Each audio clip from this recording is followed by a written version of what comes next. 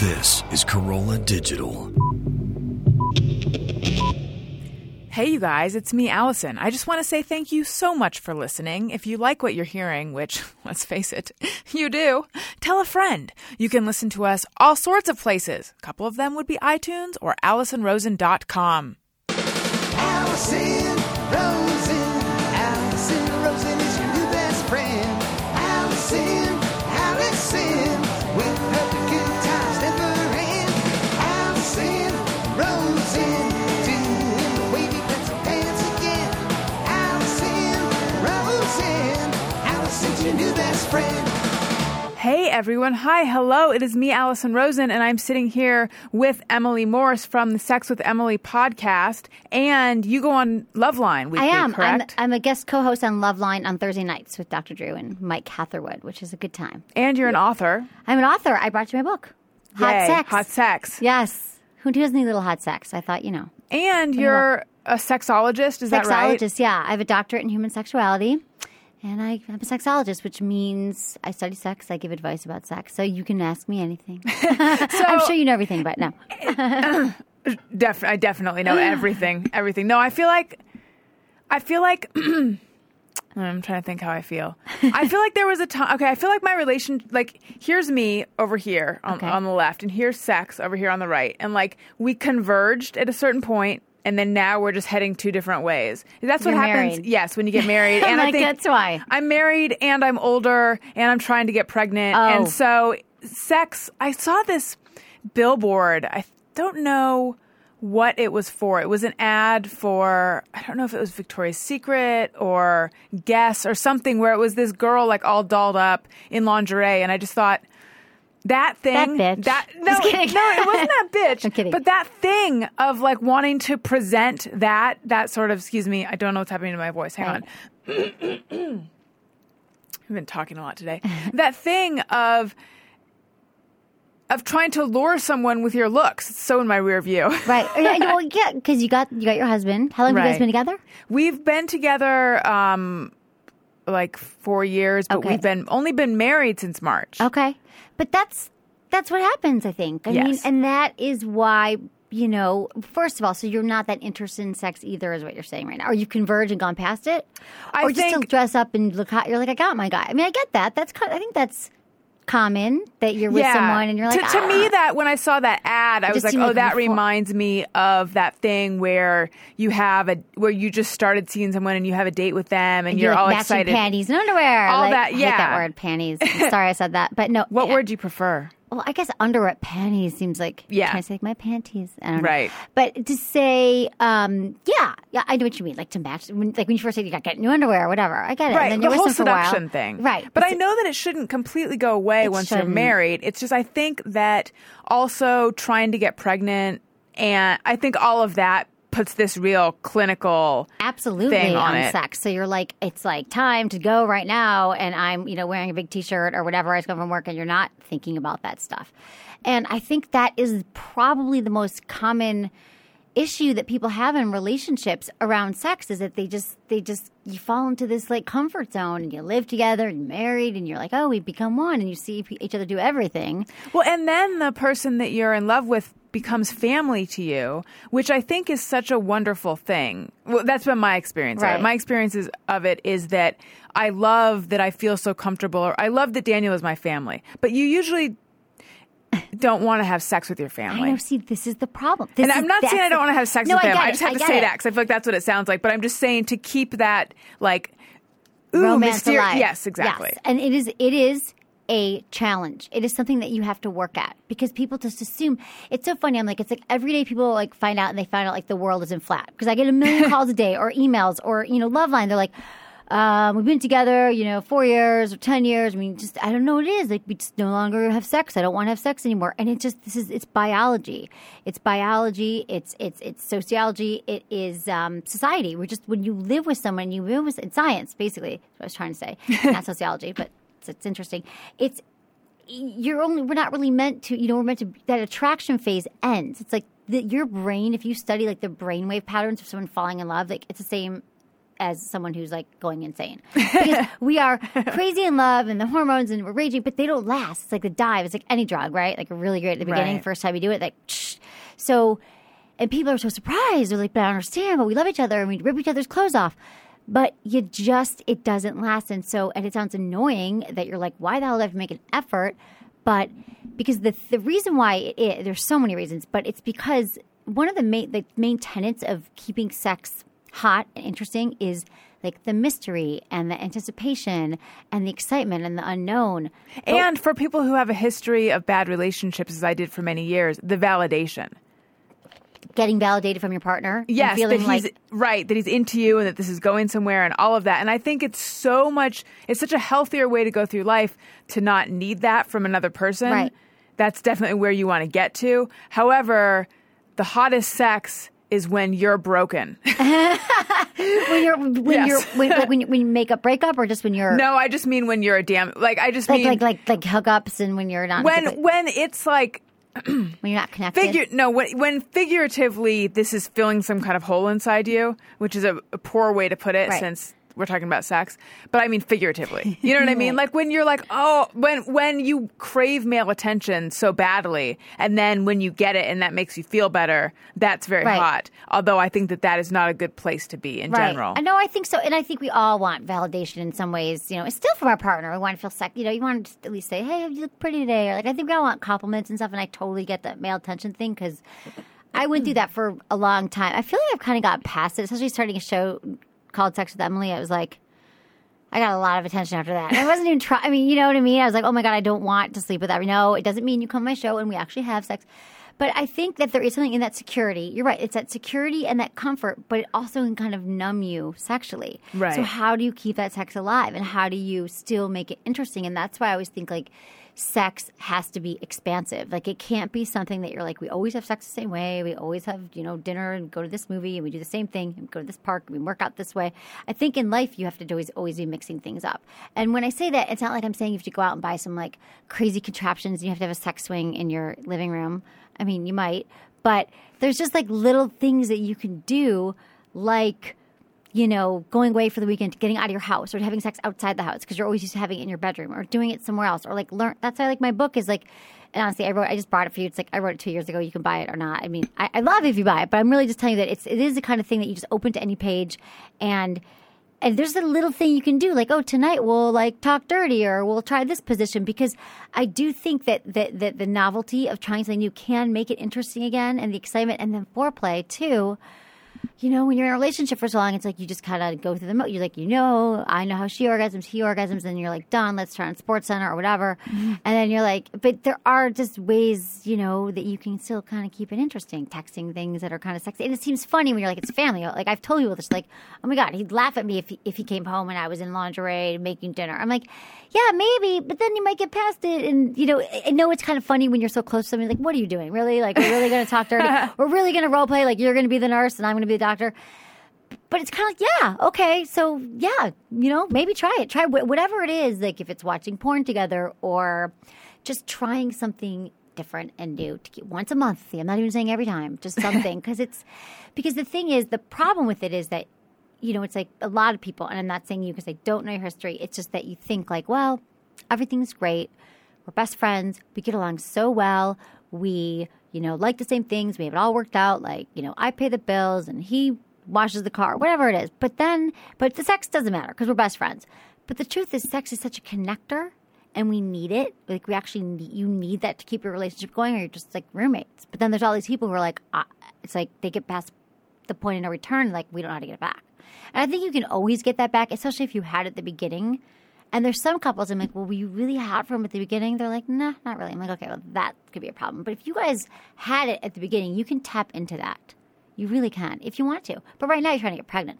That's like a whole nother word. And you're probably like, I don't know if you're taking like no, hormones. Not yet, but I think that's like around the corner. Yeah, I mean that's stressful. And to be like scheduled sex, or like the whole, are you doing the whole like what time of month you're ovulating? Like you're really trying that. It's like not as fun. Right, like, that's not sexy. It's like, scheduled. Honey, it's 8:22. I'm ovulating. I get it. So maybe right now you put it on hold a little bit, but don't forget that I'm just saying to everyone that you just. if you're just thinking you're going to coast along and it's always going to be great, it's like not like nothing stays that. Even like if you're, let's say, work out, you do the same workout every day, like your muscles don't change, right? Or if you do eat the same food every day, you'd be bored out of your mind. And if you have sex the same way, you're not going to have sex anymore. Yeah, it makes sense. Although I think that people get into some people get into sexual patterns just because you learn what works the best. So then it feels weird to totally deviate from that. But I get what you're saying, that just the deviation from that can introduce something new. Right. And the thing also is that people think they know, like, I can orgasm this certain way, and this is how I always do it.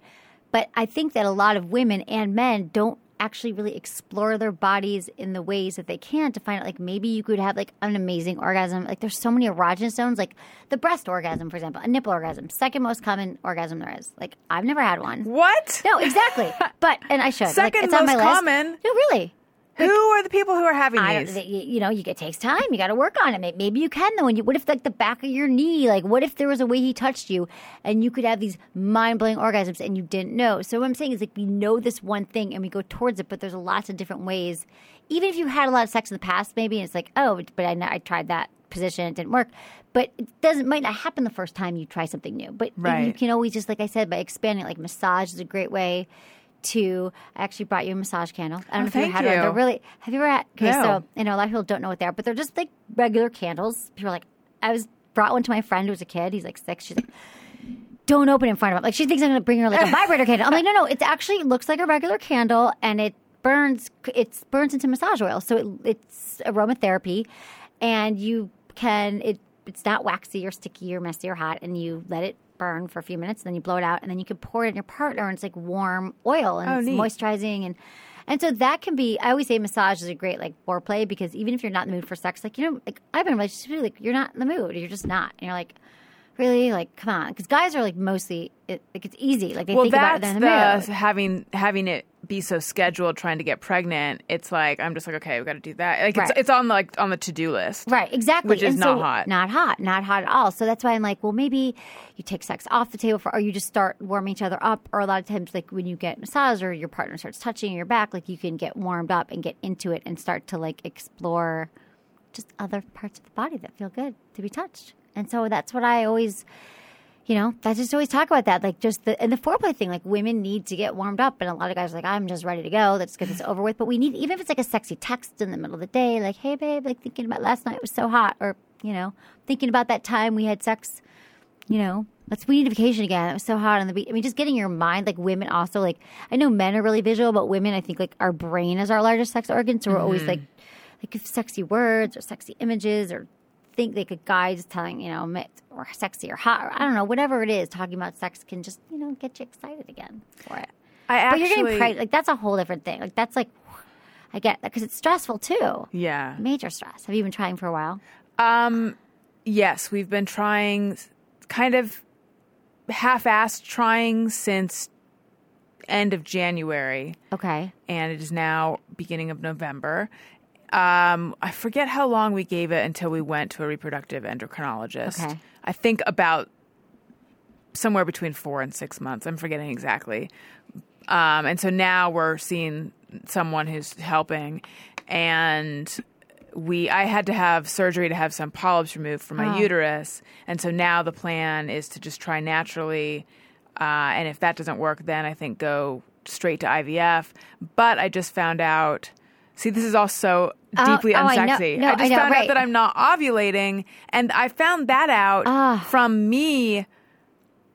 There was this other test that I wanted to do to make there's a test they can do to make sure the sperm is getting where it's supposed to go. Right.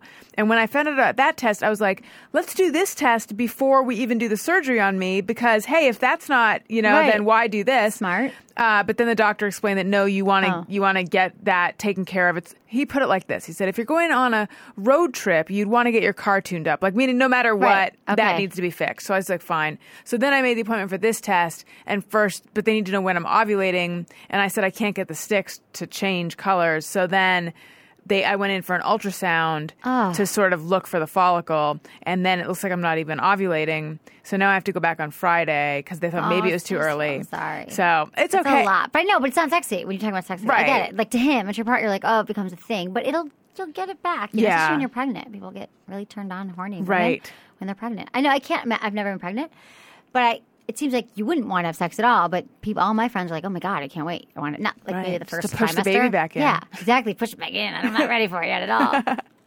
So what is your story? What interested you in sexuality? In sex, I had not. Everyone's always walking around saying like, God, we had the best sex last night. I had the best sex of my life. And I kept thinking, I have not had the best sex of my life. Like, what the hell do you all mean? And I've always been like a naturally inquisitive person about a lot of different things. And before this, I worked in politics, but then I directed a documentary film about politics. And so I just loved the journalistic side of it. And I knew I wanted to do a project next. And it was like the first year podcasting was starting, like 2005. And I heard about it and I thought, God, that would be really cool to do a show where I asking people about their sex lives. And really it started with relationships and sex because obviously they're very connected. And I've also never seemed like a lot of people I knew who were married who weren't that happy. And a lot of the culprit was sort of sex, it seemed, in a lot of ways. And so anyway, it was a tie-in between me not having the best sex of my life and I friggin' wanted to. And I was jealous. I'm like, what do you mean you had 18 orgasms? And then also just relationships. And so it really started as an interview podcast where I just invited people in my living room. Like I didn't even know I found some guy on Craigslist who did sound. Like I didn't know. And came over and I just started interviewing people and then just posted it on iTunes. And that's how it all started. And really at the beginning, it wasn't that I was the expert. It was more like just asking everyone like in the sex field, married, gay, straight, divorced, phone sex operators, everything about sex and trying to learn and relationships and what makes it work and what doesn't. So that's really how it started, with just from this curiosity. And I thought, and then at the beginning, like when you do a show, it's like, well, who's your audience? And I'm like, who isn't my audience? Like you see everyone's like, who isn't interested in sex? I'm like, this will be, obviously not that easy to like build the whole thing, like make a business out of it. But it was, at the beginning, it was really fun and I enjoyed it and I learned a lot. And then that's how it all started. And then I got a live show on soon after, like 6 months after on CBS Free FM in San Francisco. And then so I started doing that and that's how the whole sex dummy thing started. And then I was uncomfortable at first because, we started taking calls. It was live. It was like 11 to 2 on Saturday nights. And I saw some of the show on, I don't think we've mentioned it yet on this show. Misadvised. On Misadvised, which was a Bravo reality show that I watched. And it looked at the personal lives and professional lives of 3 people who give advice. Yeah, 3 single dating experts. Do we practice what we preach? Are we misadvised? So the show sets out to show that we're like full of shit and we don't want to that. And so there was one person in New York, one person in LA, and then you were the one in Northern California. Yeah. And they showed you doing your radio show with, what's your co-host name? Menace. Yes. Do you still work with him? You know what? Sometimes it's funny. He just moved to LA and he is doing a radio show, The Woody Show, on like Alt 98 something. I'm still learning LA stations. But yeah, it's funny. We weren't. So when I moved to LA about almost 2 years ago, I wasn't really, I've done it so many, I've like 2,000 podcasts. I've been doing it for so long. And so he's been doing it for me about 5 years, the show, but not every show. Some shows I just have guests, you just do different types of shows. And then I also do with Anderson from Loveline. Okay. Because I do my show right before Loveline on Thursday nights. So it's actually live streaming now and a podcast from 8:30 to 9:30. Pacific Standard Time. We have like the Ustream cameras going and stuff. So a lot of times Anderson's on and he'll be like my sidekick, whatever, or I have a guest. So I've done like so many different types of shows. But yeah, Menace and I do like once a month we do a show together now. So when it was the radio show, was the format always calls? It was, it was funny. It was, it was calls and guests. Like when I started the podcast, it wasn't like I dreamed of being on the radio. It was just kind of a fun like extension of documentary filmmaking, I thought, just asking questions and learning, and it made people listen. Who knows? And I love radio. And then when I went on Free FM, which was no longer in business, CBS. You guys had that here, CBS Radio, whatever. It was 11 to 2. Yeah, and then it was, I'd have callers. First, open up with like a monologue, and then I'd have callers all night, and then I have a guest sometimes. And so that was the format. Yeah, but it's changed over the years after, so then I was on Free FM, they went out of business, then I was on another CBS station, Alice in San Francisco, Sirius.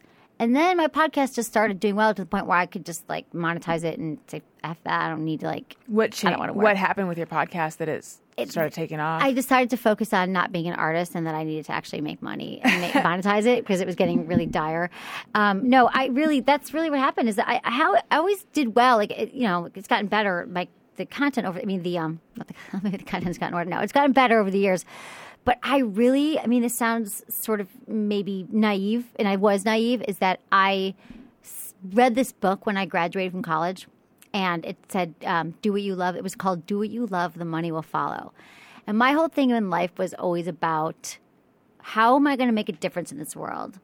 Like, always knew that I'd be working because my mom always raised me, like, never let a man take care of you, which was a lot of my misadvised plot, which was actually true. Like, she was like, you could never rely, because she went through all these bad marriages and never rely on a man to take care of you. And then my dad, he's a lawyer. He died when I was younger, but I don't think he liked being a lawyer. So I was like, okay, never rely on anyone else, not even a man, just anyone. And I better love what I do. So I've always been on this quest, like how some people are always looking for love. I was looking for, like, my true professional love. Mm-hmm. And the first time I did the podcast, it was, like, for 4 hours. I invited all these people over, and I'm like, this is it. I found it. Oh, my God, I love it. I love it. And that's how the wait, what would you ask me? I just lost my train of thought. The radio show started. I asked what changed that where the podcast. Monetized. Okay, right. So then it's always, but here's the thing. It was so naive because it was doing well, but I kept doing it every week. And even when I was on the radio, I was still doing another one. But I was so thinking, do what you like. Oh, it's doing well. The money's just going to, like, come down the chimney, or people are going to start throwing dollar bills at me. And I realized that, like, God, I really have to start.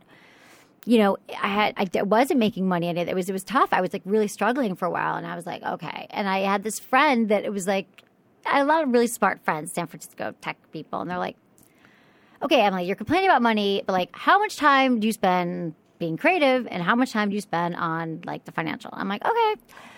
I think I spend 98% of the time, like, writing blogs and prepping for the show, and maybe 1% thinking, 1.5% stressing out money, maybe 0.5% trying to find advertisers or whatever. I didn't really get it, the model.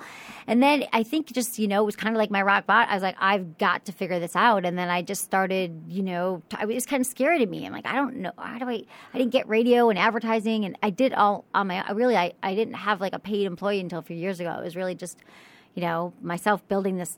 I'm sort of I am a workaholic.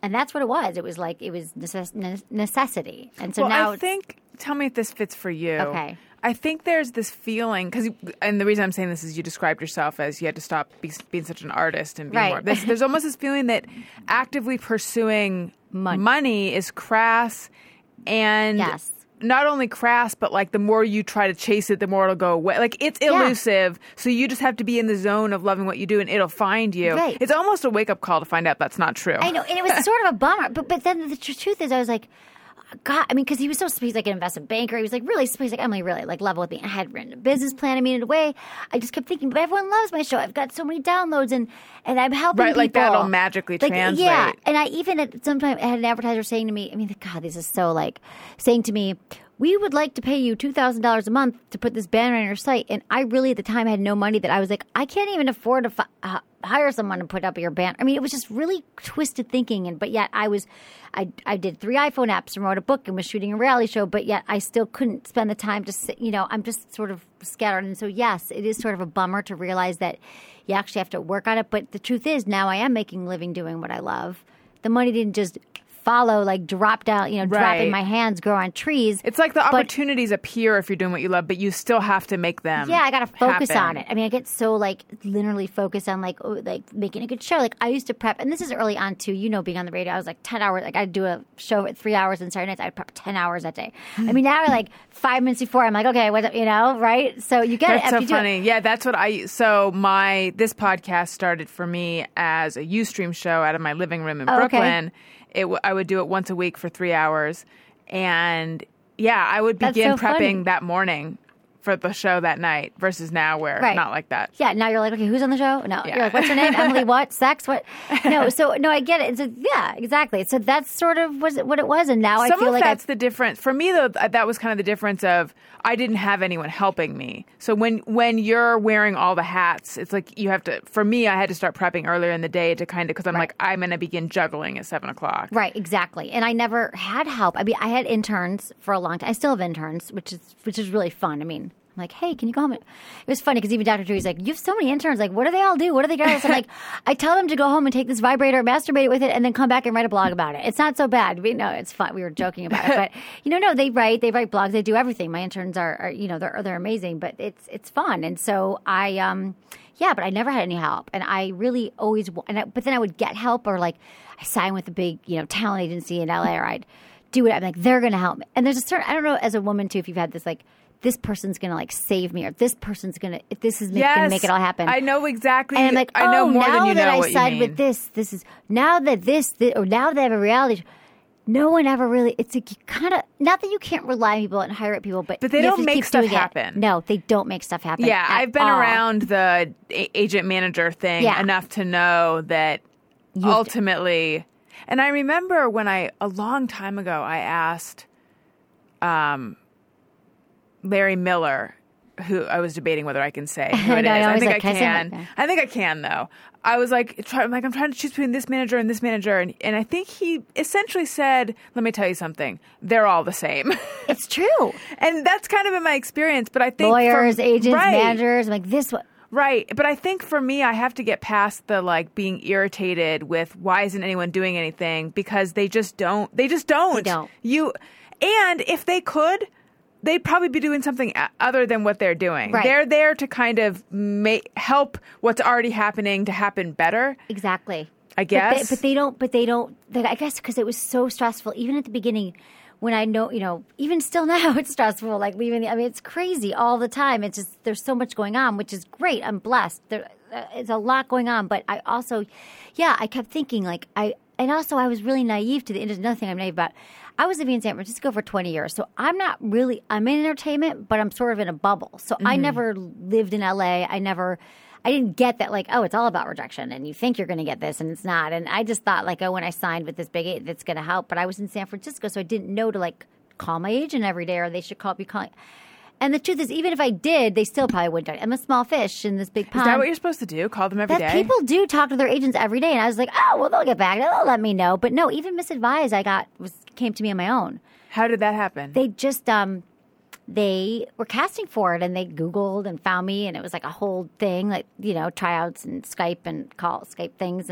But then I brought it to my agent, and then they were happy to manage it. But it was, it just, even my book and my product line, it wasn't anything that, so then I'm like, why do I even need, But I think I'm also, but I do have this thing of like saving, like this will make it better, that'll make, and then you just realize it's not, and it sounds really bad because it's not that you can't rely on anyone, it's just that you, it's also you shouldn't. You can't. No one's gonna do it as good as you are, and it's your baby, it's your brand, and like they're not gonna know it as well as you do. But there are people that can like help you in certain ways, but like no one's gonna like save me so I can like go on vacation for a month or something. Right. Well, what is the dream of being saved? I think that it's like. I feel, I also take on too much being the work. I always, like, even in college, I would, like, take too many courses, and I say yes to everything. Like, just like that was, like, my motto, Mrs. Vise. Emily says yes to everything but monogamy or whatever, which isn't totally true. I do say yes to monogamy if it happens to be the right situation. But I think I take on a lot, and I don't always know how to manage it all. And so I think... I think I've gotten better at this, but I think I didn't always trust that I knew what I was doing, because I really didn't. The first time I was on the radio, I'd never even been in a radio station. I didn't even know that much about sex when I started. I knew some, but you know what I mean? So I always felt like someone else, it's been 10 years now, I got my doctorate, I feel like I can, now I can call myself an expert, but I think I just always felt like I needed help because I maybe didn't trust that I was making the right decisions professionally, and when I have so many choices and I'm so overwhelmed, I'm like, well, someone else will know better. And then you realize, wait, I have all the answers. Trust your gut. Oh, that's such a huge thing. We don't trust our gut and being in touch with our gut. You say we. Do you think that's a woman thing? I think it's women. I think it's everyone. But I do think, but I'll do that thing where I'll go to like 8 different quote unquote experts to get advice about something. And at a certain point, it's like, what am I looking for anymore here? I probably already know the answer. Right. And this was, but for me, all of that asking people is sort of, that is my process to figure out what my decision is. But it does feel like a waste of time, and it's giving your power away, and it's, And sometimes you ask too many people. No, I do the same. Oh, my God. Then you get confused, or you feel like, well, actually, I don't agree. Like, you feel beholden to someone. Right, because they helped you. Yes. And then also, I found myself, it's been through so many iterations where I would just take one person. Like, he seems really smart. I would do enough research, and then I'd take his whole thing. And I'd think, he's right, so I should build my website this way. And then you realize, like, no, he may not be this. And then I would talk to everybody, and then I get confused and overwhelmed because I had, like, all these notes, Yes. And then it's just like, what do I want? And I think in life, this is the hardest question to answer for everybody. Like, no matter what you're doing, no matter what the issue is what do you want? And I don't know why that question is. So it could be like anything, like, where do you see your life, or what kind of partner do you want, or what kind of car do you want, or like, what do you want your life to look like, or if you're single, what do you want in a partner? Because so we spend so much time like, we want someone to want us and to be attracted to us, but like, really, like, what do I want? Where's it going? Like, so you have a show, Sex with Emily, and you're trying to make it, but like, stop on that. Like, again, this like treadmill. It's like, what do I want? Right. Like, do you know what I mean? Do you have a hard time answering that? It's like, when Oh, people say totally. That's like, the hardest. It should be so easy. What do I want? Why don't I know? But you find that hard too? I had this epiphany a long time ago. Not a long time ago. I don't know how many months ago. Last week. No, just kidding. Right, no, I don't know. Maybe like 5 or 6 months ago, where I just thought, what are the main things that I want out of life? I don't know if it was, I can't remember what the time frame was, but like, what are the big projects I want to be devoting my energy to? Because I feel like when you say that, the treadmill, at that point, it's like, there's these big projects I want to get done, or these sort of professional and personal goals that I have, and yet I feel like I spend my time responding to tweets, writing back to emails, maybe like trying to buy something online, and none of it really having to do with the main thing. So like, if I can just clear the clutter and be like, this, and this, at least this is the direction I'm trying to go. And that made it feel so much simpler for me to just remember that. Oh, and then I made a list of what are the things that pull me off of the path. Because I realized there's certain patterns where I start going down, down these rabbit holes, and then I feel even more confused and further away from where I'm headed. So I totally get it. There's so many distractions right now. Right. With the phone. I know. I'm like tweeting. You're like, well, why are you tweeting then if you have to write, this article right now for Glamour or whatever? I write this Glamour column, the sex column, and I'm like, but I have to answer all my tweets. I get obsessed with emails because I'm so bad at responding. Finally, I have like a really good assistant, which took me a long time too, but it's like, she can't answer everything. And there's just life is a distraction right now. I mean, like your phone, your car, your emails, and it's part of our job easy. too. Instagram, and Twitter, but it's really easy. The thing that surprises me is I'll have a day off, and I will feel like I did stuff all day, but really I wasn't really doing anything. But it's like, I don't get bored because I'm just bouncing around the internet, and then like riding the exercise bike, and then taking a shower and going, like, running an errand or something. But I don't know. Do you feel bad about those? Like, do you feel like they're no? I really love them, actually. Right, oh, good. Okay, good. No, because you need to take time out. We all do. Like, you need to. But I mean, there are some people I talk to, and they're like, I was kind of bored today, or I was a relaxing day at work. I'm like, what does that mean? It's been so long since I felt bored. I've never felt. There's always so much to do, but I think like there's too much to do, but that's like kind of my issue. That I think that I am always I get very easily overwhelmed, and I overwhelm myself. Mm-hmm. Remember, a therapist said that to me once. I was like, yeah, I've been in and out of therapy my whole life. Just my whole family was like, go to therapy. It was like very pro therapy. That was like our religion was therapy. I've said that about my family. Really? Our religion was therapy. Oh my God. I've said Are that we really exact best thing. friends? Are we Yes, really? we are. Okay, good. So yeah, like really, like 10, they got divorced when I was 10. Like going therapy. Like my dad, I go in therapy, and I remember I said, I guess I get so overwhelmed. I was like 26. She's like, you overwhelm yourself. I was like, huh. And at the time, I was like, that's bullshit. I'm over it. But she's kind of right. Like no one else is saying yes to everything. Does that mean that you create these? I create the chaos. Yeah, that's the bottom line, and I need to learn to not. And I think I'm getting better. I am getting a better.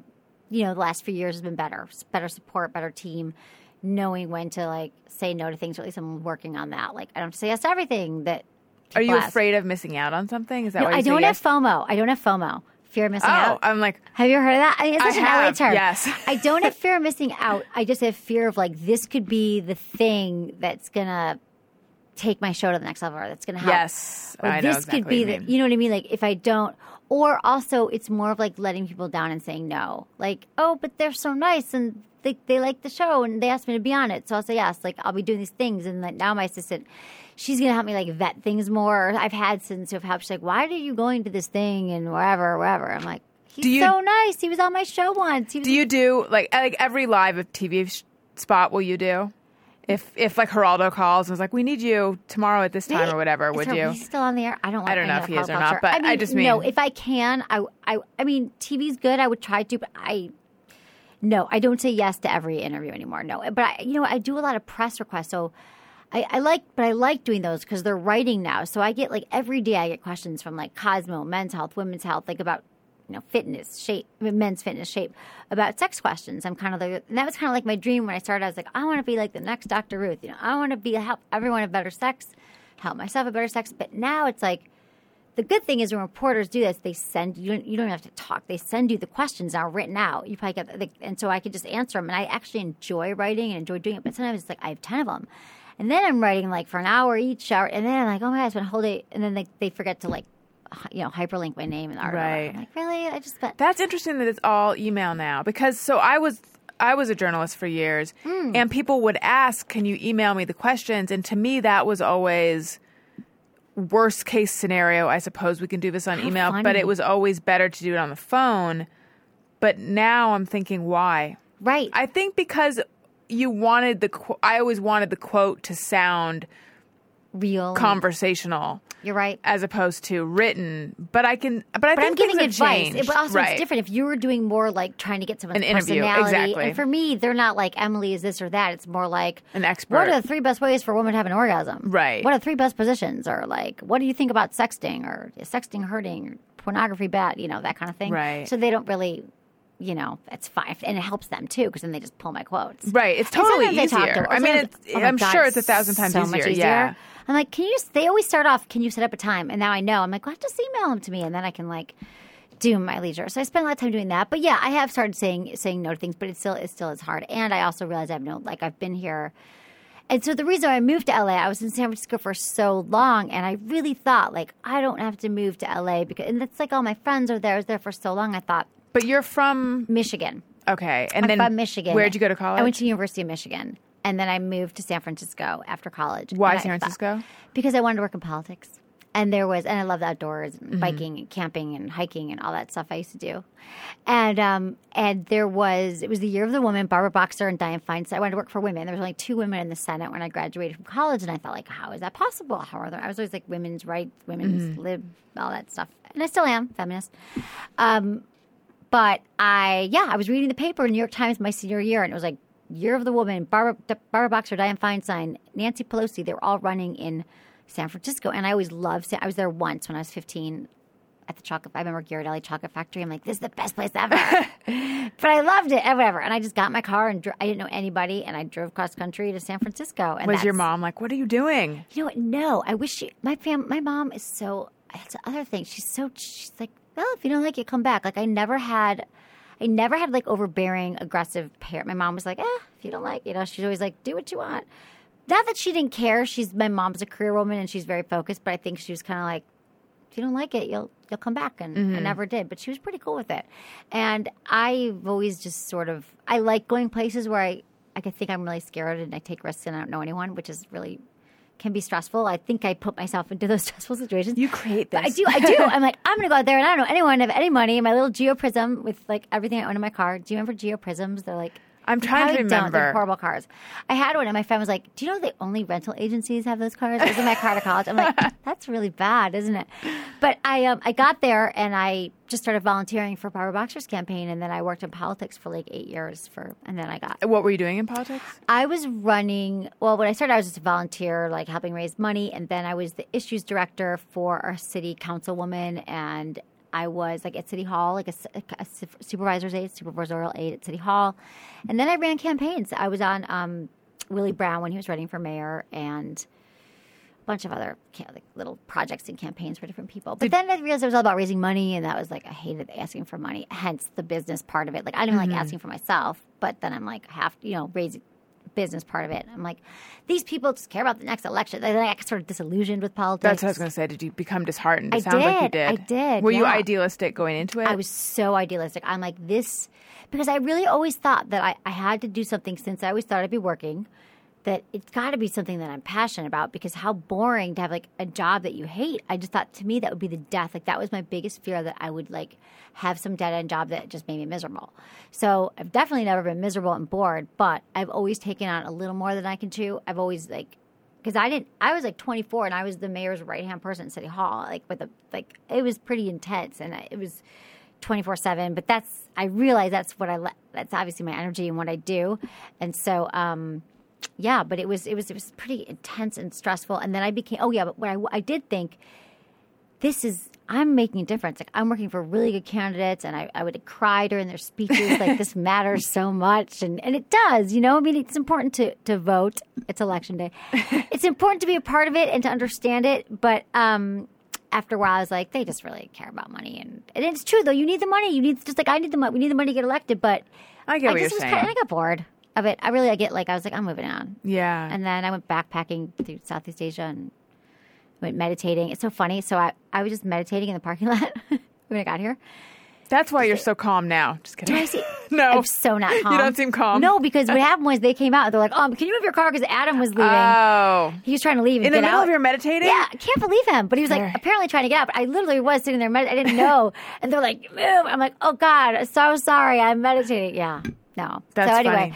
But I went backpacking and I was just trying to figure out, like, what do I do next? Like the existential, 20s crisis. And so I did that, meditated and traveled. And did you go by yourself? Yeah, I did. Yeah, for like 9 months. Wow. I know. Isn't that crazy? All by yourself? All by myself. Were you Malaysia lonely? and Laos and Indonesia. No. I met, because you meet a lot of people when you travel around, and I met a lot of different.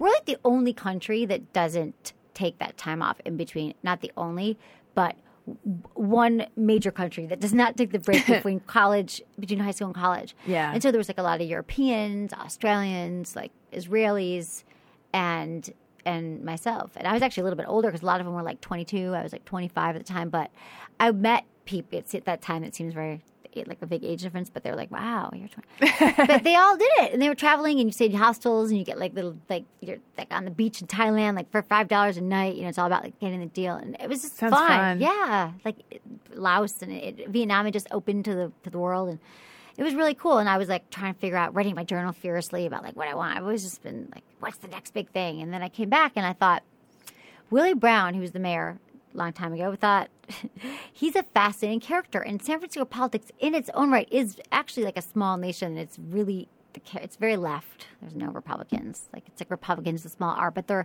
just great characters. And I thought, I'm going to make a documentary film, which I had never done. See, I do these things I've never done, and I have no help and no training. So I thought, I'm going to make a film about Willie Brown running for his second election. And then and then I asked him, and he said yes. And I was like, what the hell do I do? And I took a film class, and then my teacher started shooting for it. It took me 4 years. I shot like 200 hours. And anyway, and then after that was when Sex with Emily. I was like, okay, film is a nightmare. That was so hard. I had to raise all the money. And then I just like talking to people. I want to find out answers to things I care about. And that's how I started it. So you have a doctorate. Yes. From the Advanced Study for Human Sexuality, Institute for the Advanced Study of Human Sexuality. In San Francisco. Is Sex that school. like an actual brick and mortar college? And everything? It is. I mean, it's bricks, a few bricks. It's one building. It's it's a real school. Got my real doctorate, and it's but it's not like, it wasn't Yale. But it was, it was a 3-year program. It wasn't, and it was the kind of thing you could do a lot of it at home. I could 3 months a year. 3 times a year, I had to go for 3 weeks at a time for 3 years, and then there's all this homework, papers and dissertations and stuff. So, what was your main my main dissertation thing was on? about female pleasure, which is still my main thing, about sex education and how women are not. I mean, this wasn't my main, but it's like I believe that one of the biggest issues that people have with sex is that women, and I guess I'm talking more about like heterosexual, but it happens with all kinds of couples, is that women are not. First of all, sex education is abysmal in America. I don't know. Like, I didn't learn anything at all. We had it sex. in first grade. Oh my God! I went to that's a young. private school from Okay. kindergarten through 8th. Though we had it in first grade. I think that's probably about it. And it was very old fashioned. Fifth grade with the. is so young. Usually it's like fourth or. I'm pretty sure it was first, Maybe. but it was like a picture of an egg and a sperm. That thing which apparently I'm not producing, and a picture of You will. Thank you. Don't worry about it too much. Try to meditate. No, I know meditation. Yeah, I mean, it just looked like a planet and like a little fish right. or something. You're like, I don't know what that means about my pleasure. So I think that women, we don't learn, at least I feel that women in my generation, our generation, socialize that it's about the man's pleasure right. and looking good for them and making them feel good. But what about our own bodies and exploring and masturbation? Like masturbation, like I remember when like Joyce and Elders was the Surgeon General during the Clinton administration. It was like she said masturbation should be whatever, and then she got like fired. What did she say? It should be. She said something like masturbation should be taught in schools, or I'm trying to remember what the exact fight was. It was like something about masturbation should be like taught, and she's right. I mean, it should be talked about in schools because, I mean, not that like you have to. Boys figure it out. That's the thing. Boys are like, oh, this looks fun to play with. It's hard. I'm already having. But women, I think it's a little more. You might figure it out. You might not. You don't really get it. And then also when you start having sex, women. I used to always believe too that it was like the guy's responsibility to give me an orgasm. Like he's got to know. And he's a bad lover if he doesn't know. But really, I didn't know my own body. Like, I never masturbated, first of all. That's the other thing. Never even occurred to me. Like, growing up, I wasn't even like, oh, yeah, I think so I'm like, why didn't anyone ever suggest it? Most people figure it out. Like, there's like those women who are like, I was riding a bike and I had an orgasm when I was 5. I'm like, oh, I hate you. Like, why did that happen to me? But I feel like there's so much to learn that women need to prioritize their own pleasure and then be able to communicate to their partners, learn your body. That's what I'm saying. Like, it's expansive too. Like, there's so many different ways that you can like orgasm, or women try once or twice and like, I can't do it. And once you know your body, then you can have better sex. Tell your partner, this is what I like, show them. But it just doesn't happen a lot. Women feel like they'll be shamed by a guy if they show that they know sex or they like sex. I mean, I definitely think it's changing a lot. Now women just have sex like porn stars, I've heard.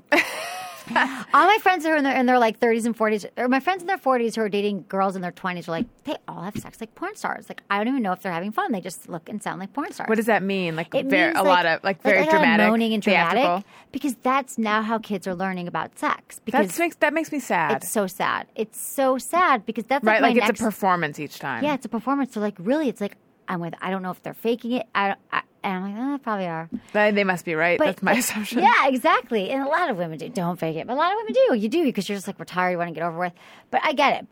But I think that there's this way now that's like, oh, well, now they've got porn. But porn, and I don't have a problem with porn. I think it can be a very useful tool for many people, couples, individuals, guys, and women get so tripped up on their partners watching porn because they're like, do you want me to look like that person? Are you not attracted to me? But for men, it's just kind of like, it's a release. I understand that. But also, it can be a problem when that's how young boys and women are learning how to technically have sex. Like, it might arouse you.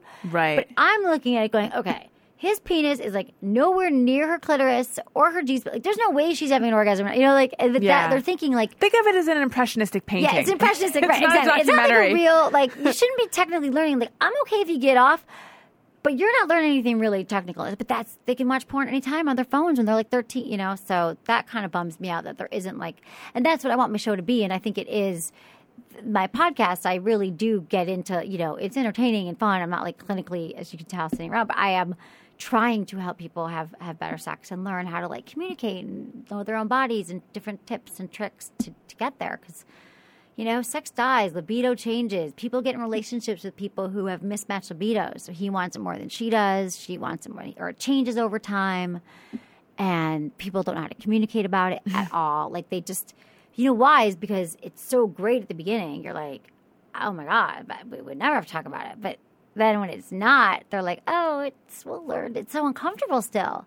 And it's still seen as so like shameful, I think, in our society. Right. And we're such a puritanical society in a lot of ways. And we're also very contradictory in the way that we are puritanical, but yet porn is like the number one thing that sells on the internet. Like, sex is everywhere, but yet we can't talk about it. So I think it's confusing messaging. I think you're right too. How did you start doing Loveline? I started doing Loveline. I'm trying to think is because, I always really admired Loveline because I remember going in and talk to, when I first came to or signed with my agent, they were like, introduced me to, do you know Max Krasny, who was at Westwood One for a long time. I don't think I do. He's a producer of and so my agent, and he's like, Loveline. And I always love Loveline. I'd listen to it.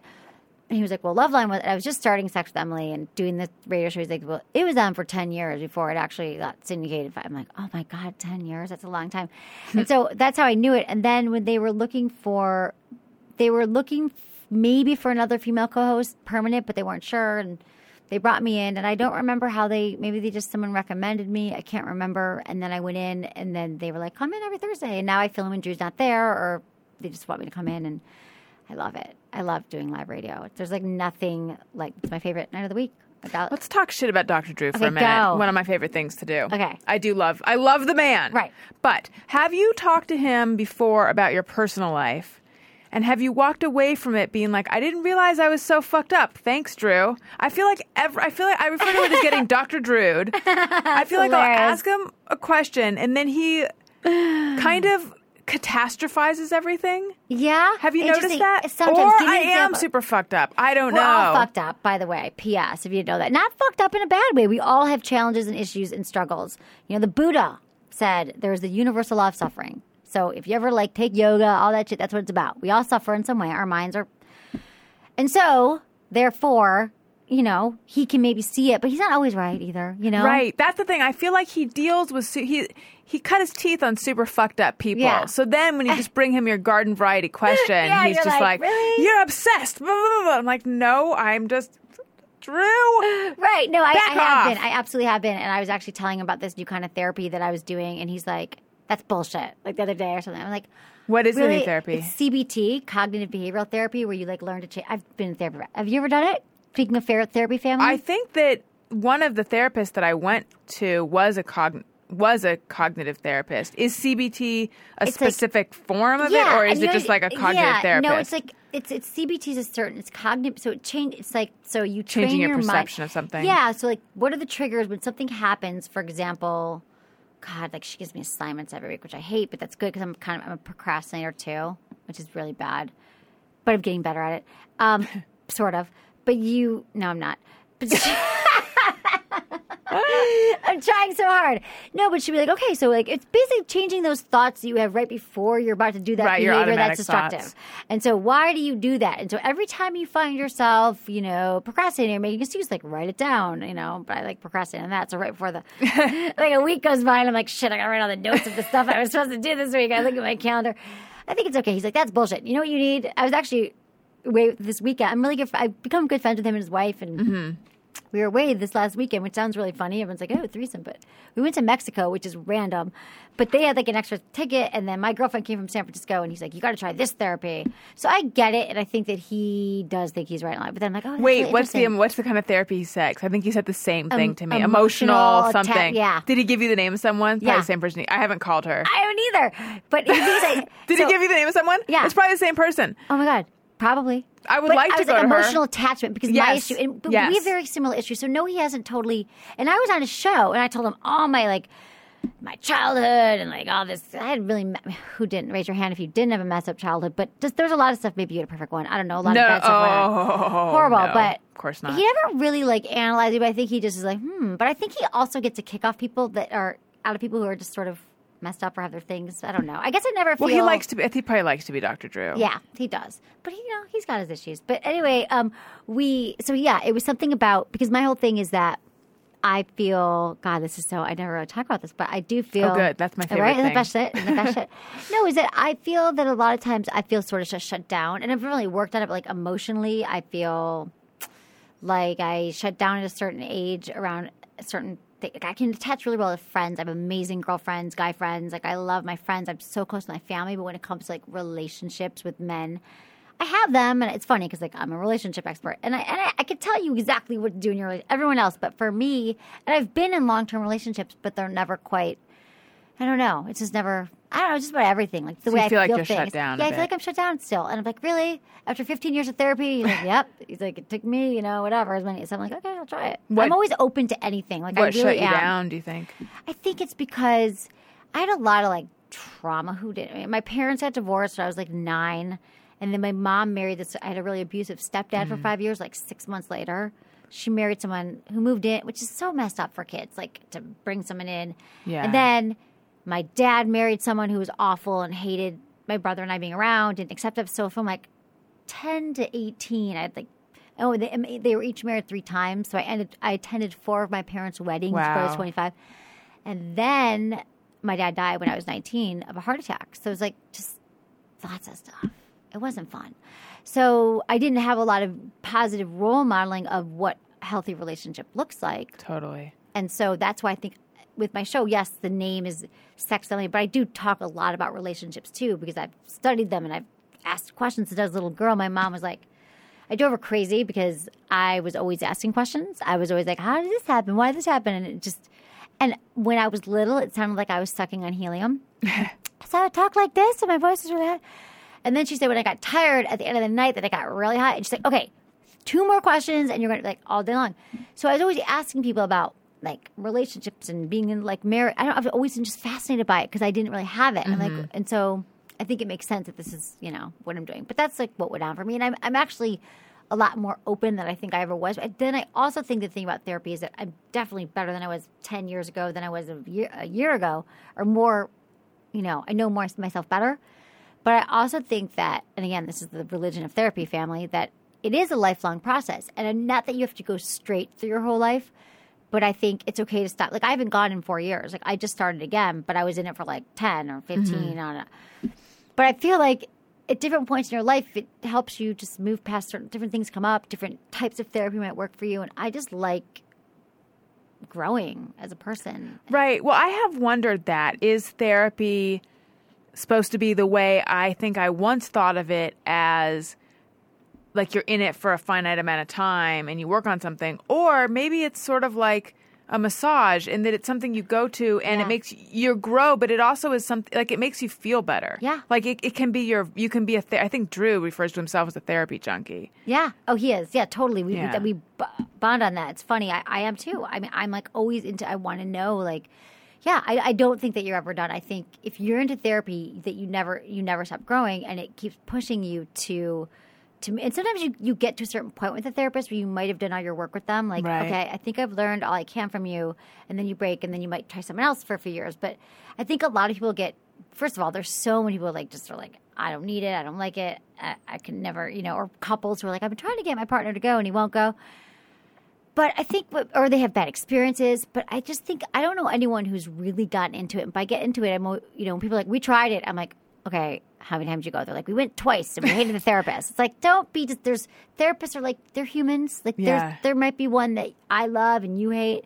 I remember I had a roommate once and I was looking for a new thing. Like I was like 25 and she was like, oh my God, this woman's amazing. And I went in and I was like, that woman is just not smart. She was awful. So different people appeal to you in different ways. So it's like, you got to shop around like a hairdresser. Like someone gives you a bad haircut, you're not going to go back. So you're bad there.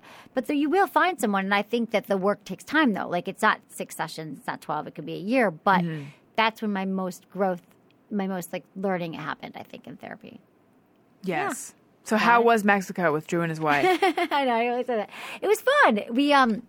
They were supposed to go and we've traveled, like we've gone, I don't know, I love his wife, I've been on her show. It's just for fun, They were supposed to go for a friend's birthday party. Cabo was blown out by the hurricane. So they had the tickets anyway, and they're like, come, it'll be fun. We've got this room, we've got the thing. I'm like, and tickets are so cheap because there's no one in friggin' Cabo right now. And so my best friend from San Francisco, she came down to meet me, and it was really fun. We had they were there Wednesday to Sunday, and I was there Friday to Sunday. And I haven't had a vacation, being a workaholic, in like years probably. Which it was only Friday to Sunday, and it doesn't really feel like it was real, but it was great. It was sunny and fun, and that sounds dancing. Fun. And I've never been to Mexico, which is weird given that I grew up in Southern California. Next time you're coming to Cabo, wherever. All right, it's fun. Count me in. Okay, fine. Vacation. You could go on vacation and have sex with your husband, and then you wouldn't have to stress about. You need to relax. You've heard this before, right? Like once people stop trying, they get pregnant, and you probably once people get so. Yes, to use the car.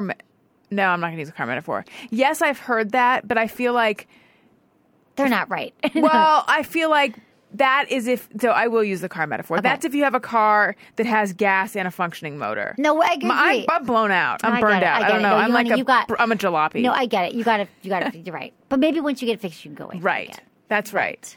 I agree with that. Yeah, maybe we should go to Mexico because we've been looking for a good place to go. Yeah. Cabo, there's no one there. It's really cheap. Okay. Do you cook? No. Well, if you ever start to. In fact, right now I would recommend that you check out Blue Apron. Have you heard of Blue Apron? No. Will they cook? Will they bring me food? What they do is they send you everything you need to make a healthy, delicious meal, and it's perfectly proportioned and measured out. So it's like everything you need. You don't have to do any cutting or measuring or that's what I need because I don't know how to cook, but I'm like, where's the food fairy? They're like a food fairy, right? They're the food fairy. They send it to you. This. Yes. And they send you 3 meals and a recipe card, which lays out, and it's so easy because there's all these pictures. They break down how to make the meal. So pictures? Yes. It's so super easy to follow. Gary and Caelan have done it. I want to do it because it's super easy. No, yeah, and I'm so hungry, and there's never food, and I'm always like, what? And it totally cuts down on like the cleanup time and everything because you use everything they give you. You just like dump the whole bag in there or whatever. It's great. Oh right. It's just $9.99 a meal. They send you a refrigerated box with the right high quality ingredients, exact right proportions, simple step-by-step instructions right to your door.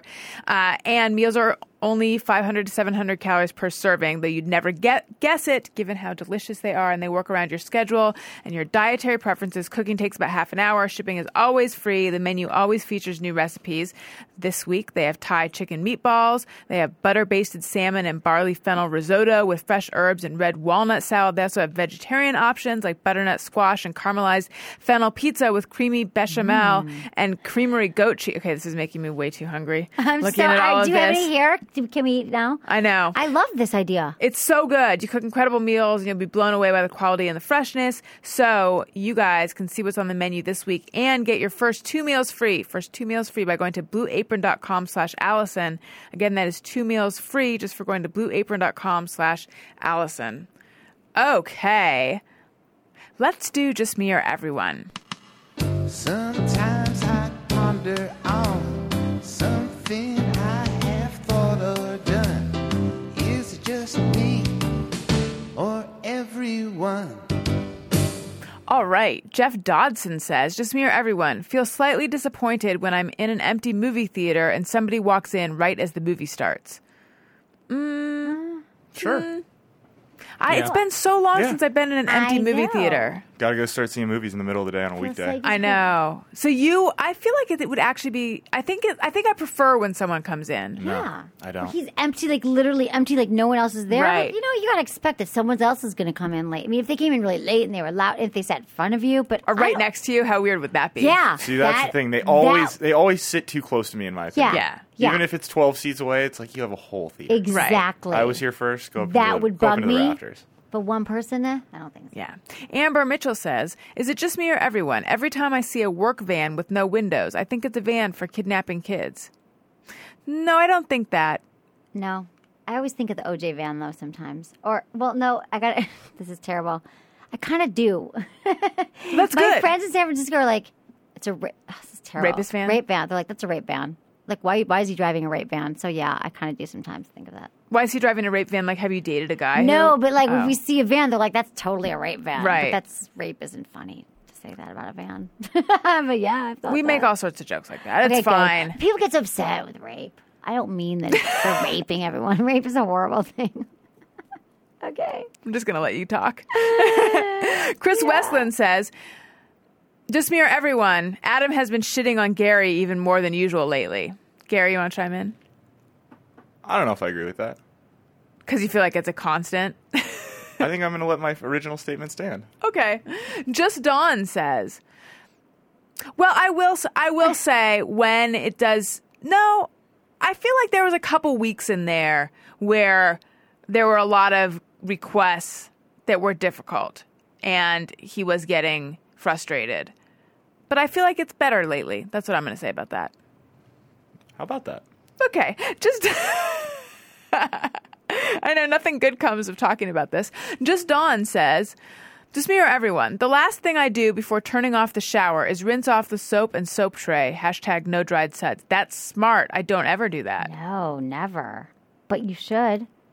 I rinse off the soap, but I use the liquid soap. But I had a boyfriend in college when I used to go visit him. He gets so mad because I come back and the soap would be in the soap. And remember, like in the dorms or whatever, and you put it in the tray. And he's like, "Why don't you rinse off the soap?" It was like a thing. Like, because it was all sudsy in the soap container coming back to the I drawer. feel like rinsing off the soap would just create more of what you're trying to know. rinse off, though, right? I know. Yeah. It Gary, would. I feel like don't you're a have pretty time. I'm always clean rushing. shower person. Will Yeah, you use body stopped, wash? I stopped using bar soap a long time ago. Yeah, that's the thing. You just use the liquid and you're fine. Yeah. You guys are talking about body Body wash, wash. right? Body wash, yes. Yeah. Thank you. Body wash. I'm a bar soap gal. I don't mind it. I mean, but I find that I have to be much more particular with the bar soap that I use compared to body wash. I can go buy shit body wash and I don't know the difference. Interesting. Yeah, I use bar soap because I've talked about this fascinating subject before. I have sensitive skin, so Yeah. my skin will get real like pretty peely skin. and dry. All this all over my body. Thank you. My skin will get peely and dry if I use bar soap, and if I use like Dial or one of the. I use Dove for sensitive skin. Yeah, that's the one I would use if I was using a bar soap. We've talked extensively about my shower squeegee thing. Yes. There is nothing worse than when I'm at like a hotel or visiting somebody's house and I'll use their bar soap and I go to do it and I get like 4 inches down and my hand just stops because my skin's so dry. Right. I hate that. Yeah. Oh, right, because you rub this bar along your skin. Yeah. I lather it up. I don't think that the lather, it's the soap. Because I've done it with a washcloth before. Right. It's the soap. All right, Soap can be drying. Kaylin, soap or body wash? I go back and forth, actually. Really? Yeah, I use body wash like in the morning or if I'm about to go out. Because it's scented? Yeah, exactly. But if I'm like just coming home from working out or something, then I just use Dove soap because I don't want to waste the body wash. So you're going to use the like $3.99 thing so that you don't waste the 99-cent thing. I think it's the other way around. Is body wash more expensive? Body wash is not cheap. And you go Yeah, through body it go wash through- is more. definitely more You go expensive through than body wash bars You do. way faster. You Like do. a bar of soap is one of those things that it's hard to overuse, whereas body wash Right. is the thing you overuse every single Yeah, So fucking let's it put it kinda this way. I bums use me out. body wash when I'm about to go out. I use soap after I've come back. Oh, like when you think you're going to get some action or something? Exactly. Gotcha. What scent body wash do you guys get? Because just today I suddenly had a smell memory of when I moved into my first apartment, and for a little while I was using, I don't know what it was, like Irish Spring or Lever or something that had a really good smell. This is before I had to switch to the unscented, sensitive skin, boring soap. But I miss the smell of full Yeah. smell soap. I remember that. I remember the smell of like what did guy? Yeah, Lever. Not was it Lever? Or was I think it was what is Lever Yeah. 2000 or something like Yeah, that. I know. forget. There is a much more like Pungent. pungent smell. Right. So yeah, what scent body wash do you guys use? I actually don't know what it's called. I use the Dove for Men thing, and they have like a blue one and a green one. I think Right, they have that's good actually. I I've think used they have that in guy showers. Yeah, I've showered in a guy shower. They have before. I think they might have a few other colors, but right now I'm on blue. I switch between the blue and the green. I'm Are on they- yellow. I do Dove yellow. okay. Yeah. But I switch between yellow and green. So Are they like mountain The or green ocean? is like or... green is like Irish Spring, and then the blue is like a clean soap smell. Better than cologne though. I wonder if I could use Dove body wash because Yeah. Dove Oh, you really could. is pretty. Totally. Yeah, if you use yeah. the bar soap. Yeah. Well, I Yeah. use the one for sensitive and then I skin, bought but They make that guys, too. they do. I have this thing that I brought you tonight, the massage candle. It's called Emily and Tony is my brand. And I have this thing called Down Under Comfort, and it's for men and women. Anywhere you sweat. So when you get pregnant, like anywhere. But women, a lot of pregnant women like it. You know, boob sweat, but men like between your legs, like men use talcum powder a lot of times. So they're like keep fresh and dry, but it actually doesn't work because it's carcinogenic and messy. And it's called Down Under Comfort because it anywhere you sweat, it keeps you fresh and dry. It's a cream, it turns to powder, and I brought you guys some that you can try. Thank you. And then it's vegan. Cream for and your balls. It's cream for your balls Perfect. and your lower back, breast, sweat. Anyway, you know how to woo a speaking guy. about fresh, I do. And you never know, like, if you're going to get action or not. So then you're like, oh, No, I'm I always never fresh. do. I'm always surprised. Are you married? No. And you never get action? No, he's saying No, he's I'm always saying surprised. I never know when I'm going to. Right. So Like, this way I'm you're like, always shocked. uh-oh. Because people just are not hygienic. It's like people's number one complaint about sex. So then, anyway, you won't be sweaty. I'm just saying. Thank you very much. Perfect. It ties into the wash. All right. Christina says, just me or everyone, always watch TV with captions or movies with subtitles so I don't miss out on anything I may not have heard. Yes, I've talked about this. It's my favorite way to watch, to read as well.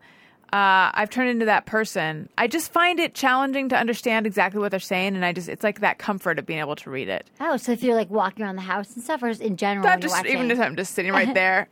I don't know what it is. Well, you know what it is also, I think, that Daniel and I often watch TV while we're eating. We eat dinner. This is how civilized we are. We make our food, and then we bring it to the couch, and then we watch TV while we eat. Like Because we most always people, are, yeah, right. we eat pretty late. So I think some of it is that sometimes it's hard to hear over chewing. Right, or the clinking. Yes. You got to get up and get water. Yeah, Right. you can still see what's happening. Yeah. Yeah. So I just like to watch it with the captions on. Got it.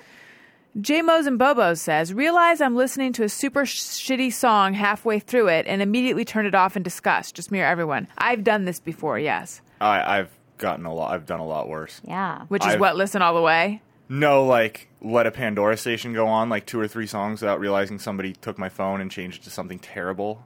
But I just assume, like, well, it'll get better after this one. And then I, like, back it out, and it's on, like, I don't even know what's bad, One Direction radio or something. Something awful. I have a Just Me or Everyone that kind of links these last two together. Okay. I don't watch TV with the captions on that much, although I like it every time I do. But I've started going back and watching, have you seen these new, like, lyric music videos? It's like I don't know, I'm going to sound old, but at least in the last few years, I've noticed them where instead of actually having a music video, somebody will just edit together like a really clever visual thing that just as the person's saying each word, it'll like go onto the screen, but in a very like cool interactive way that's like sort of like the song. I found myself watching those anytime I like a song, and inevitably I find out that I thought 20% of what the song said didn't say that. No, I haven't done that. Is it the video, but someone adds words, or something different? No, it's just basically, it's just straight up graphical. So it would be like, it's like if karaoke became like ridiculously stylized. Oh. Like, So it's the song with words on the screen. correct. The audio of the song, and then there's like a visual adaptation of like, you know, words on the screen. But do you listen to all the words of every songs and you're like, oh, this is what it means, and I thought it meant this and it didn't mean that? Because sometimes I'm just more into the... It's not so much about the meaning as much as Singing along. I'll watch it and Right, you're like, realize oh, that they like, don't say- I just misunderstood that line, and now these Now I three see parts the all light. link up, like, and they Right. make sense. Whereas I thought it was just a good song before, like, there actually is, you know. Got it. Right. In fact, on the Adam Carolla show, the Rotten Tomatoes song, there's a couple lines in there that I don't know what they are. Oh, I know it by heart. Okay. Do you have to like pretend that you do, or no? No, it doesn't matter. I can probably play it. Let's see. Rotten or the gang makes picks, and then whatever it says after the gang makes picks, I don't know what it is. An Atchity something, maybe? Let me see if I can find the song real Okay. fast. I will move on while you do that. Katie Shrum says, just me or everyone, when I see the moon out during the day, it reminds me of Star Wars, and I wonder if I'm a farmer on Tatooine. Star Wars, hashtag nerd. No, but I enjoy seeing... Well, it's always weird, actually, to see the moon out in the daytime. Yeah. No, I don't. I'm not nerd enough. Yeah. In my next life. All right. Donna M. Martin says, when I have a job interview or need to go to a new doctor's office, I do a drive-by a few days before so I know just where to go. Just me or everyone. That is so smart. I wish I did that. I wish I did stuff like that, too. I don't. God. If I'm early, sometimes I'll do a drive-by. Right, exactly. To figure I was out- early here. The first time I've ever been early because my sister was like, it's going to take you an hour. It took you 20 minutes. But yeah. Were you coming from the west side? Yeah. Well, my office is in Hollywood. It wasn't that far. Right. She was like, it's going to be an hour. Leave now. And I was here early. I'm like, I'm just going to meditate. But yeah, that's my mom would do something like that. Like plan ahead. Make sure you don't get lost. That's smart. I love it. I wish I did that. And then finally, Mike says, just me or everyone, when buying alcohol, I'll find myself acting like hey, I'm totally not an alcoholic and I've got it together for the clerk. I love that. I've done that. I've been like, oh, it's just, people coming over. Do you think this is good vodka? Because it's for a friend. Right. What about Yeah. you guys? Do you do that when you're buying alcohol? I actually don't know alcohol that well, but Do you not drink? I know I'm a very drinker, but much? I'm not a big drinker, and I wish I actually don't like the taste of alcohol. I can drink wine, but I don't love the taste of alcohol, which is it sounds weird, but it's like I can't have like one drink. So I Doesn't actually sound was weird trying at to all. party. Alcohol Really. tastes It really, tastes bad, really but I weird. never you think through college I would have gotten used to it. That's what most people do in college, and I just ugh. Yeah. So I was at Bevmo recently, and I was trying to buy some whiskey because I knew I was like trying to get the variety. I'm like, well, whiskey or scotch, like. What's the difference? And they're like, I'm like, you don't. I'm like, I don't get it though. Like, what's more common? They're like, well, it depends. I'm like, someone's freaking help me. I don't know. I don't have whiskey. What'd you end up scotch. buying? Neither. I'm really bad at decision making. I'm like, I'm just gonna get a lot of vodka. And what else did I get? Wine. I didn't know. Maybe I got whiskey. Because that's more common. He said. I Yes. finally got someone to like, it depends. Like, they wouldn't answer me. I'm like, okay, but if you walk into someone's house and they have one or the other, like, is it more likely they'll have whiskey? Because I was having like 10 friends over, which I never do. Right. And whiskey you can mix Yeah. your stuff more than But scotch. I'm like, I need to know my alcohol more. Anyway, it's on the list. There I you need to become go. a better drinker. Yeah. Did you find the song? I think so. Give me just a second here. Okay, because that is the end of Just Me or Everyone. I like Just Me or Everyone. It's pretty fun. It is. a I good feel time. like What? Caelan needs a little help with meeting girls. Oh, yeah. And I feel This like is true. we have someone who is That's a what I do for a relationship living. expert and sex expert right here. Maybe we should just First things first. play this song first. Oh no. Which Oh, you want to play that? No. First No, he things needs to meet the girl first before the relationship. Or no. Well, let's I see what you're oh, saying. whatever, the song. Okay, I'm no. so I'm not in confused charge. on what's coming. No, what's coming is you talking about your situation and Emily helping you. You can talk to me. I won't tell anyone. It's between us. Yeah. Take it away. Go for it. No, seriously. No, No, the this song is more later. interesting. No, just Oh, Get kidding. into the song okay, later. what do you want me to talk about? I want to know what. So are you dating?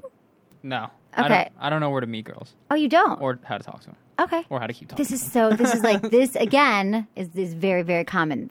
A lot of guys, which I didn't even realize till I started doing my show, because as women we usually get, the men that we meet are the ones who have confidence to talk to us. But there's all these really nice men like you, or like Nice and look how cute he is handsome too. and cute, Yeah. and girls would love you. But it's the paralysis of you can't even get to the talking to them. Just too It's much in the head. I have to tell you, you're in the head. Like, what if she says? She probably has a boyfriend. She's going to say no. She's going to reject me. But here's the thing. It's practice. It's like exercising any other muscle. And the more that you just practice, like if I gave you an assignment, will you do it? Sure. So for the next week or two, whenever you're out, like I don't care if you're like getting coffee or I don't know what you do. Do you go to the gym? Do you do things? Go out with your friends? I don't go out a just lot. practice. Just saying hi, talking to women. Like even the ones that you're not attracted to, actually, you can start with that. Or men, just mostly women, but striking up conversations with people you don't know. Just like, and there's a method, okay? You observe something. So first of all, just say hi. Or just say hi to a woman. Like, hey, what's going on? You having a good night? And I'm telling you, you might feel like you're going to die, because that's probably how it feels. Sure. And she might be like, whatever, and look at you. But I think the thing with men is that they're so afraid of rejection. And you realize that, yeah, you're going to get rejected a lot. There's a lot of women who are going to be like, dude, I'm talking to my friends or whatever. But you're not going to die. Like, nothing bad's going to happen to you if they don't talk back or whatever. But then you'll get comfortable just having the conversations with women. You just talk to them. Just talk to women, like random. They're like, hey, so, and the good thing to do is when you're talking to them, besides just saying the hello. So I just want you to like say hello and try to strike up a conversation. But a great thing to do is to observe something. Like there's like three things. Like observe something. So let's say you're standing in line for coffee. And you don't want to ask a yes or no. You don't want to say something yes or no. You want to, first of all, no, starting with observe. Guys, there's always like this long, like, doesn't even work. It's like 10 o'clock. There's always this long line this part of the day. And she'll be like, yeah, I don't know. Whatever. She'll be like, yeah, I know, it's weird. And then you want to ask a question, but you don't want to ask a yes or no question, okay? Because then she could just be like, yes, no. You're like, do you think it's weird that, it seems like everyone in LA does it, rather than saying like, so do you come here often? And she'd be like, yeah, or no, never been here. Then you could say, it's kind of strange, isn't it, that like everyone in LA seems to be in coffee shops during the day, and or do you find? Wait, So just be like kind of annoyed guy at the coffee yeah, shop. I'm just saying, or like make a question that we Used have to to those. ever give an answer. I'm not explaining this very well. No, but not a yes or no. coming And then, so you want to observe something, then you want to like ask a question that is not, a yes or no, and then you want to engage, and then like have her like, then you'll start a conversation with her. And like, it's there's no pickup lines that work. There's no like special sauce, special formula. I mean, you probably have friends, right? Good friends? No. No friends? I don't have any friends in this world. I'm so lonely. No, but I bet you do. He I has do have friends. So I'm sure people like you, you're on a radio show, you have a job. So there are times when you're super comfortable, right? When you're with your friends. I've So- actually never seen that. Him with friends or No, I've comfortable? never seen him Comfortable. super comfortable. Right. I have. It happens. I'm just It kidding. happens, but when you're Rarely. in that groove, when you're just hanging with your friends, like you can get to that point when you're just like, that's what you want to get to, is that confident you when you're with your friends, when you're with a woman, just a woman. Like we guys put so much weight on like they create all The these line. stories and the line and how do I approach it, but women can read that. So if you're just, the goal and the number one most attractive thing to women is confidence. And it's almost like if you got to fake it till you make it, and you just got to go up to me like, hey, hi. And you're not like Mr. Aloof guy, but just be like, hey, nice smile. Just practice it. It will be so much easier. Yeah, like I think That makes sense. the most or a very attractive thing to a woman is if the guy's vibe is like, I'm having a great time, I'm going to this party, figuratively. Right. Whether you come or not, but I'm going to chat with you on the way. Exactly. Or like it's like he's not going to live or die by your response. Right. Exactly. You're just joining in on his good mood. Yeah, and another great thing so once you get the date and you're going to get the numbers because you're going to start meeting women, you'll be like, hey, we should totally, let's hang out sometime. Some people say get their email. I think that's kind of like, because someone might be freaked out by phone numbers right away, but you can see how it goes if you're really hitting it off. Men, you should and again, I hate to advocate texting, but that's all anyone does. Like my full-on relationships I have now are all texting, but it bugs me.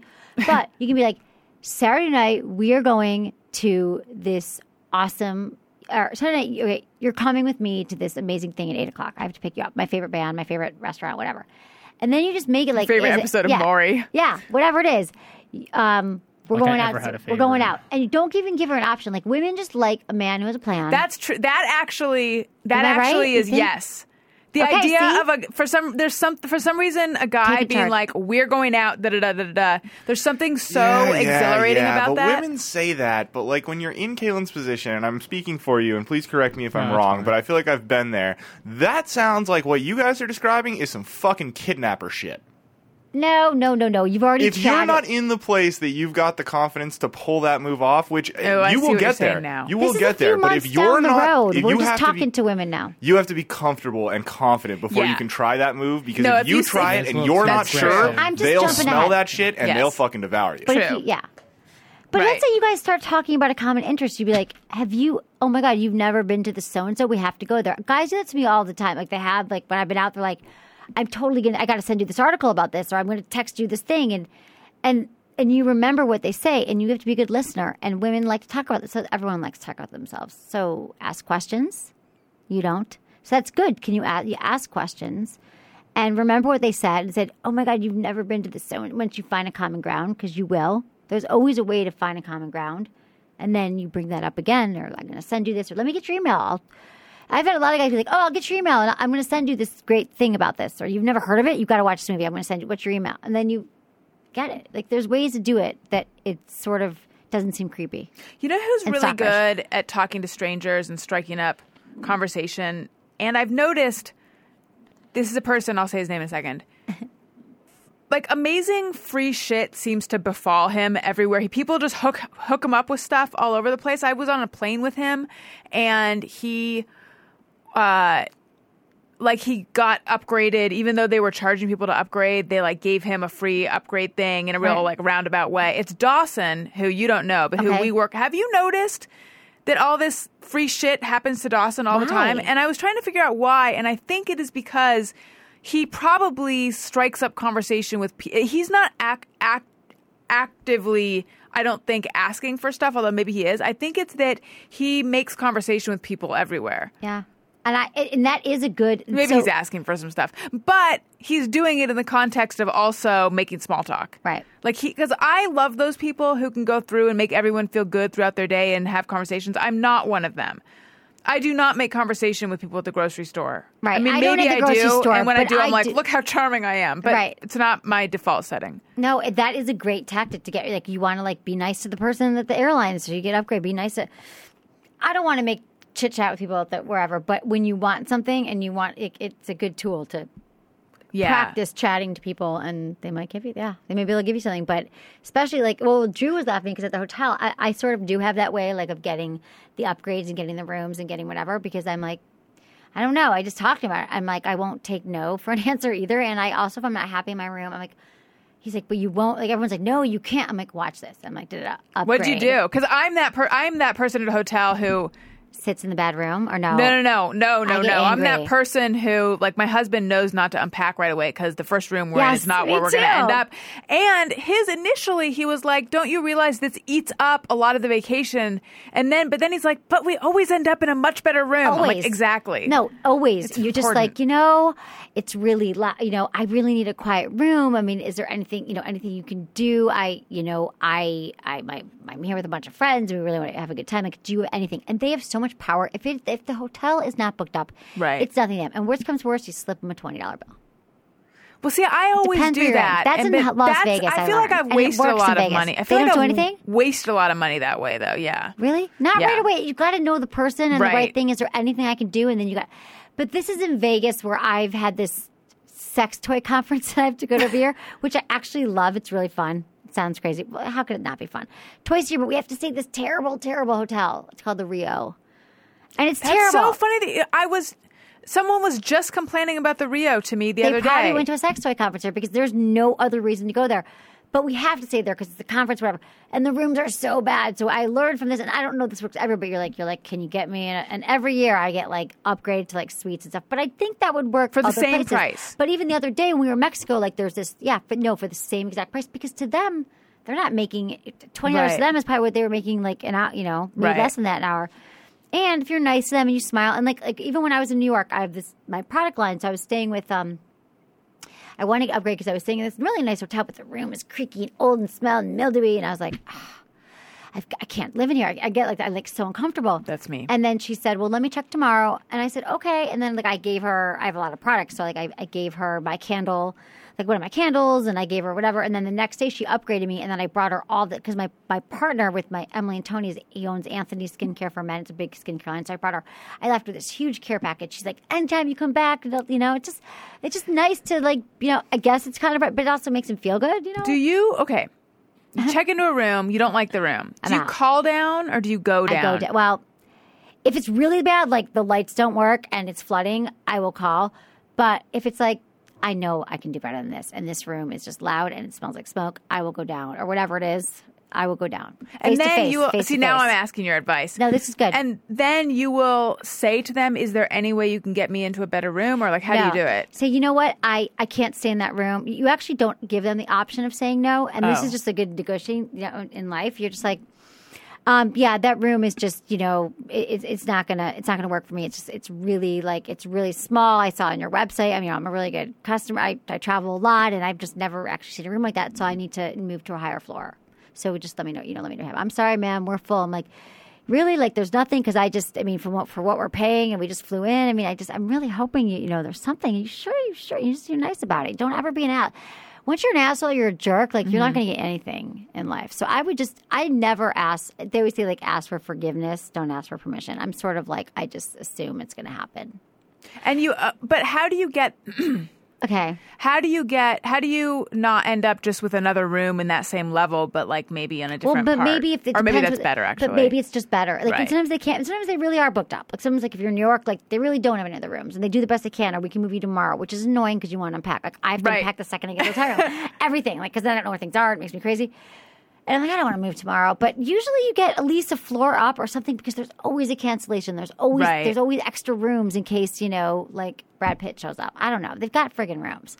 And they can do whatever they want. And so I just, and it was funny because even in this Mexico thing, there's this 3-day, this hotel we were at had a 3-day, what's it called? All-inclusive meals for like $100 a day. You got all the food, all the drink, but it was a 3-day minimum. Well, my friend and I weren't there, like, Drew and his wife were there for 5 days, Right. but I was only there for 2 days, really. They're like, sorry, 3-day minimum. So Drew's like, yeah, 3-day minimum. So I'm like, I'll get this. So I go down there. Then he's like, okay, let's watch out. Like it kind of became a joke. And I'm like, hi. So I need to get the three. We need my friend and I, my girlfriend. I'm like, we need to get we need to get the all inclusive for a day. Oh, I'm sorry, ma'am. No, it's like 3 days. I'm like, yeah, no, but we're not here for 3 days. We're only here for a day. So yeah, I just need to get it for a day. I mean, can we do that? I'd be happy to, talk about your hotel, write a review in TripAdvisor. I'll tweet about it. I have a lot of Twitter followers, like, whatever, like tweet. And he was like, the manager was there kind of looking behind her. He's like, okay. But if you don't bring these back, they give you wristbands like you're at a club.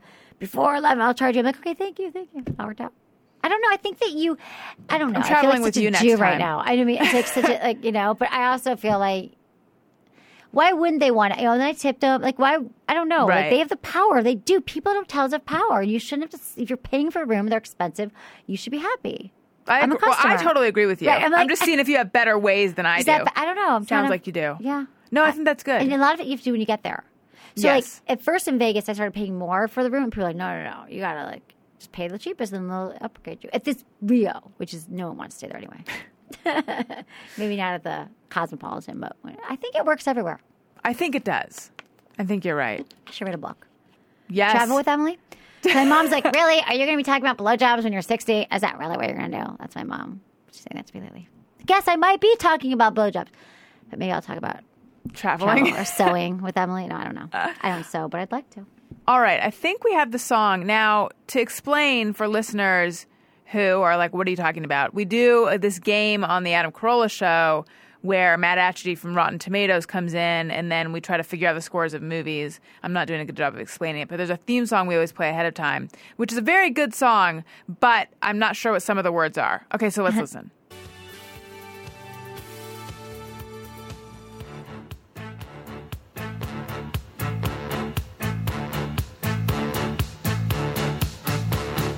He's the guy with the fresh and rotten movie game. Now it's time. I really hope it isn't lame. Please, let's go. I totally can't hit this note. I can't falsetto anymore. It hurts my balls. Hurts my balls. Actually, Okay, here we go. he names the flicks and the gang makes flicks. Mad Archity. He's a schlubby guy, and when he drops by, the gang has to guess. Do the critics scores make it rotten or fresh? Okay, what? The critics go slamming. Archity. To the gang Really? has to guess. Do to the critics' scores make it rotten or fresh? Oh. Here, I'll play it for you again. That's the part I never The knew. gang has to guess. Do the critics scores make it rotten or fresh? Do the critics' scores make it rotten? I thought Okay. he was saying the gang. Now you have to sing it The next gang time. has to guess to the greatest scores they get, rotten or fresh, or something. Anyway, now I know this is sort of like the theme song to Golden Girls. I thought it was, and the heart attack will say, "Thank you for being a friend," but it's and the card attached will say. Well, Emily Because they're Morse. old, because, heart attack. No. Yeah, it made Got it. sense in context. Thank you so much for coming on my show. This Yes. has been super fun. Thank you. Tell everyone Okay. where they should go to They find should you. go to sexwithemily.com. You can download. Well, iTunes is really easy. I do 2 podcasts a week, and you can find them there, or sexwithemily.com. Every day I upload my site with information about sex tips, relationships, blogs, all that stuff. And also Facebook is like me. Sex with Emily is my page, and Twitter is at Sex with Emily, and Instagram is at Sex with Emily. And if you have any sex and relationship questions, you can email me, feedback@sexwithemily.com. Perfect. And I would recommend buying your book and doing it by clicking through the Amazon Yeah. banner on my website, AlisonRosen.com. Do it. Or anything you're going to buy on Amazon. That's how I would recommend getting it. Doesn't cost you anything extra, but it does help out the show. Thank you so much for all of your Amazon support. You can follow. Oh, wait, no. I'm not there yet. We have a ringtone available. Hey, go fuck yourself. I mean, you could meet people the way Emily recommends, or you could just get this ringtone, and then in a public place, if it goes off, someone will be like, "Oh, hey, what's that?"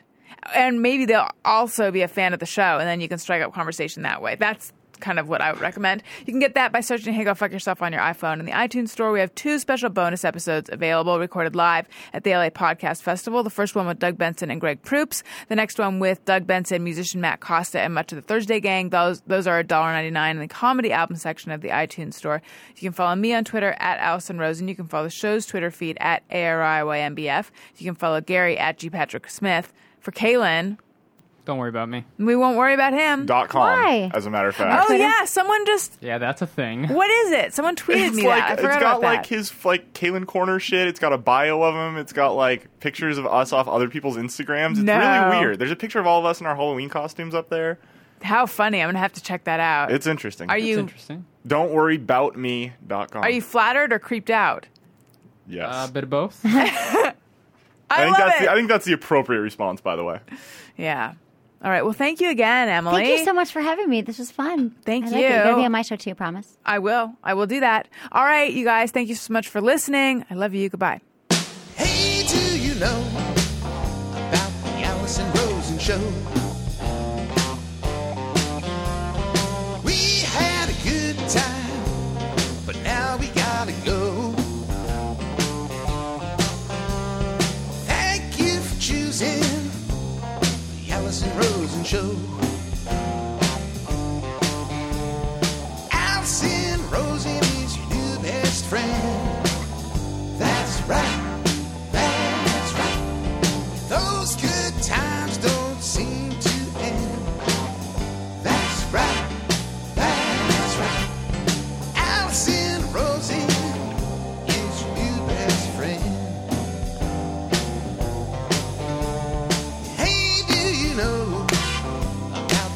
Alison Rosen Show.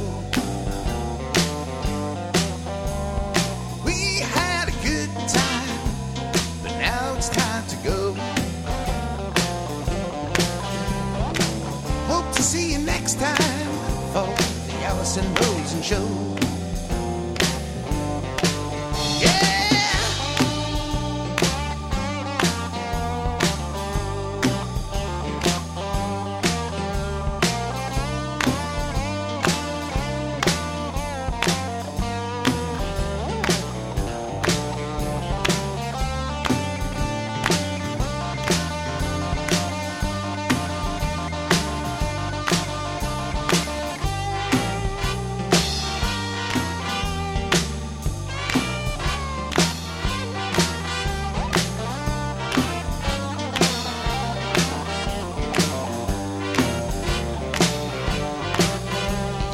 Alison Rosen is your new best friend.